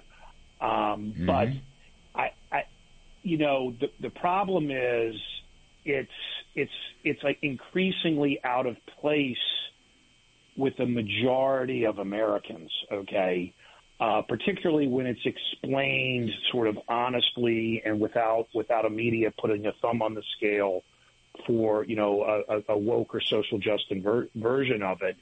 And increasingly when people sort of hear it, explained to them, 60, 70%, plus of Americans, don't want this. And I think, you saw Vivek Ramaswamy out in, Iowa making some news on this, pushing back against like some, reporters, Washington Post reporters trying to, make a big deal, but, trying to constantly make an issue of white racism or white. And he had a great line where he says, look, the best way to end discrimination on the basis of race is stop discriminating on the basis of race. And I think the more Republicans get a confidence to go out there and say that and make the proponents of DEI have to really defend what is in effect, kind of reverse racism, which, 60, 70, 80% of Americans don't want. The country genuinely wants to move to a colorblind, race-neutral meritocracy, and these elite institutions are out of step with that. Right, but they have, as Liz suggested, they have so much damn money, they think they're invulnerable to it. Look, I don't usually seek federal solutions to things, but I will tell you this. You talk about politics, and I'm sure Donald Trump's going to make this an issue in the campaign. But look, it seems to me, unless and until these schools face taxable income and a loss of research grant money, which has huge totals, I don't think they're going to move. And I don't think the Supreme Court decision against affirmative action will ever be implemented, Liz. I think the federal government will have to step in and change its policies towards these schools and towards these affirmative action policies. Well, I think you're right. I've never thought that the Supreme Court decision was going to really have any meaningful impact because there are many other ways to parse applications to get around it. I mean, it's just that simple. They can look at neighborhoods or income levels or whatever, and I'm sure that that's what they're going to do. Again, Larry, I had dinner with a very significant Harvard donor and a graduate the other day, and he was saying, what can Harvard do? What should they do to kind of rectify this? And you remember the University of Chicago put out that very adamant statement about diversity of opinion and guaranteeing diversity of opinion on their campus. That would be a start, because I have heard stories about people at Harvard being in classes and, for example, white people being told you have nothing to contribute to a class about African American studies, literally being told by the professor, don't even bother to write the paper. I'm not going to, be able to grade that. So when there's that kind of activist racism and so forth going on, not to mention the anti-Semitism, which kind of brought all of this to a head, I think the government might have a role. But first of all, Larry, they should start enforcing the laws that exist, like the fact that Harvard and other schools are supposed to be reporting foreign grants. Why aren't they doing that? Why isn't the government requiring that kind of transparency? I have no idea, but that at least would be a starting place to say, hey, you're not really sacred cows here. You're part of the American community, and you're supposed to behave that way. Right. John, Professor Dershowitz told me on the TV show this past week, I can't remember. But anyway, 97% of the Harvard faculty is Democrat. Mm-hmm. Now, is that diversity? Is that diversity, John McIntyre? I ask you. Well, 97%. Right. And Liz is onto something when she talks about the lack of diversity of thought or intellectual debate. And I think you're right that you will have to have, in some ways, like the Bigfoot of the federal government to kind of push these schools by denying federal grant money, sort of like the way with highway funds. They force the state, hey, if you don't raise your drinking age from 18 to 21, you get no federal grant money. But this gets back to the political point, because you can't do that if you don't have people in political power pushing that. And so it isn't going to be it's not going to be the Democrat Party. And so you have to have a Republican Party that is willing, that has the confidence to fight on this issue, okay, and to not be intimidated by the smears of that's racist or sexist or whatever. So you got to have a party that's willing to fight on it and win elections on it, to be in power, and then to actually follow through. And that's where, if they do that, I think that's when you can maybe start to see some change in some of these institutions. Yeah, but without that, it's not going to happen. I think that's true. I think you're going to have to change these boards of directors. I had Tommy Tuberville, Senator Tuberville, on. He was a football coach for 4 big schools. I don't remember all of them, but certainly Auburn was one of them. I think Texas Tech, Cincinnati, and there was one other. All big schools, bigger than the Ivy schools. And he just came out and said, look, football coaches are teachers. They interact with, thousands of students. And he said, until you change the boards, you're not going to change the schools. My only add-on is that I think the federal government is going to have to step in, and that will require political will, as John McIntyre has suggested. But I think this, Liz, is going to be an issue. If Trump is the nominee, presumably, he is going to make this an issue.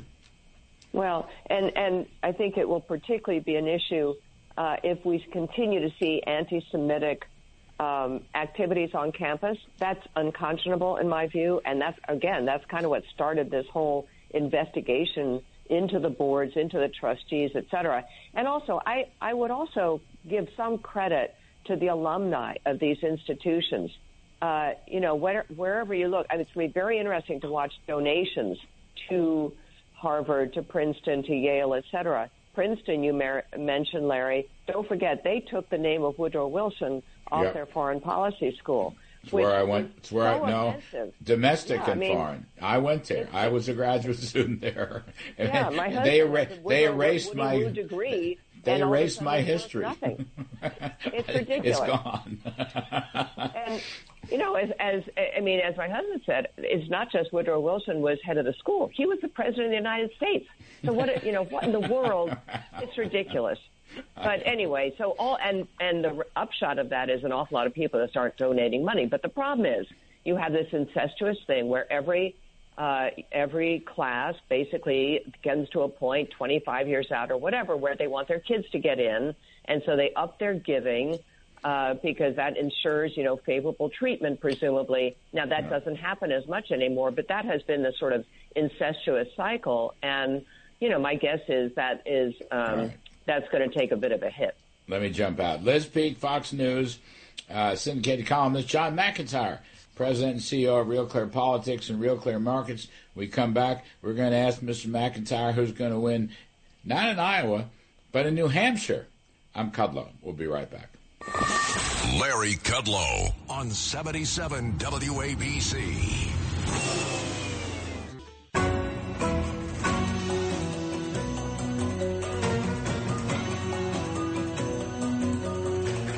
From Wall Street to the White House, this is the Larry Kudlow Show. I'm Larry Kudlow. We're talking money and politics with Liz Peek, Fox News contributor and columnist, and John McIntyre, President and CEO of Real Clear Politics and Real Clear Media. So, Mr. McIntyre, the last batch, let's see, the Real Clear Politics for New Hampshire, Trump 46.3, Nikki Haley 24.8, but you're not posting any new polls. So she's got, Trump has a 20-point lead. Where does that race actually stand? What do you think? Well, that's a great question. I mean, I think it's probably a little closer than that. I think of all the contests out there where we might see a competitive result, it is New Hampshire. I think something that's going to have a big impact on that is how Iowa plays out here on about 9 days from now. And I think it's possible that Haley could come in second. And if she were to sort of make it a little closer in Iowa, that could really, give her some momentum into New Hampshire, where, the other dynamic there is, unaffiliated voters are allowed to vote in the Republican primary there, and you don't really have a Democratic primary going on. And so, I think for folks who are sort of, not happy with Trump as the Republican nominee and are hoping for some pathway. The only thing is, Haley comes in second in Iowa. She gets a surge, and she maybe tries to pull an upset in New Hampshire. But even with that, I don't see Donald Trump losing the nomination. And I think if he follows up a win in Iowa with a win in New Hampshire, I think this thing's all over. Libs for Haley. New Hampshire, it's a suburb of Boston as far as Democrats and independents are concerned. So Liz Peek, not Lib Peek, but Liz Peek, what do you make of this? Well, I'm interested in that. I also, I'm wondering, South Carolina, John, I mean, is there any chance that Nikki Haley does well in South Carolina? Because the numbers don't look like that now.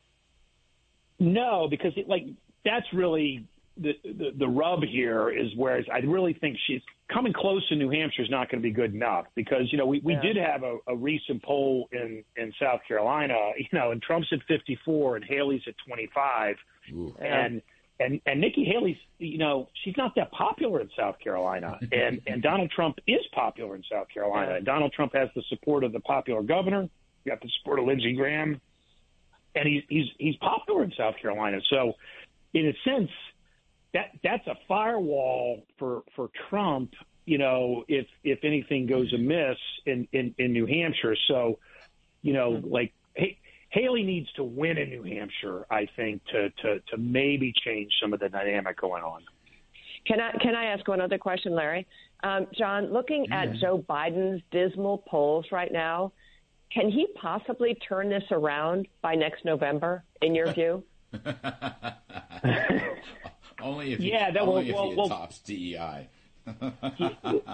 Look, that's a great question. And I would say, I mean, I say this all, the odds of Donald Trump being the Republican nominee are way higher than the odds of Joe Biden being the eventual Democratic nominee. And I think that's not to say that Biden won't be the nominee. It's just to say that Biden's in real trouble, okay, because, his job approval is mired around 40%. People used to say if you had an incumbent president below 50%, you couldn't win re-election. But 40% is getting close to Jimmy Carter territory. And but Biden won't let anybody run against him. He's canceled the Florida primary. He's stopping the North Carolina primary. He won't let this poor son of a gun, Dean Phillips, run any place. I mean, I know Biden's for democracy in Valley Forge, but it doesn't include his own Democratic Party. Yeah. Look, I mean, look. Biden's obviously the favorite to remain to be the Democratic nominee, but if you get into to May and June, and these legal cases against Trump don't have the effect that the people going after Trump want them to have, because to date they just seem to strengthen Trump. Okay, and I would include even like potential convictions, because the public isn't viewing these as honest prosecutions. Okay, certainly Republican voters aren't, and there's increasingly signs that independent voters aren't seeing it that way too. So, but look, having said all that, we could be, in the summer, it could be in a different place where the Democrats start to get unified. They're turning all their attention on Trump. They obviously, the only chance they have to win is to make the election about Trump, because Biden can't run on his record, okay, and he can't run on the fact that people like his performance as president. The reality is, we're probably headed for a rematch that's just going to be extremely, extremely close and decided in, the same, 4 or 5 states it was decided in 2020. Liz, did you like Biden's speech at Valley Forge? Oh, I honestly, I'm so offended by everything this president does, including Elizabeth Warren was out there today talking about the big lie, meaning, I presume, Republicans denying the election outcome. My view of the big lie is that somehow he is the pro-democracy candidate because of just what they're in favor of censoring free speech, and they're the ones who are trying to lock up a leading political opponent. It's pretty staggering. And John, it seems to me people are ignoring a lot of these legal problems of Trump because exactly what you're saying, that they don't view him as legitimate. They view him as partisan hectoring, if you will. The question is, will they also, turn away from being horrified by January 6th events? Don't answer, John. Right. We'll answer it next week. We'll have you back next week, and you can answer it. All right. John McIntyre, Real Clear Politics, Liz Peek, Fox News. We'll have McIntyre on next week to wrap up the whole primary story. I'm Kudlow, folks. Thanks for listening. We'll be back next weekend.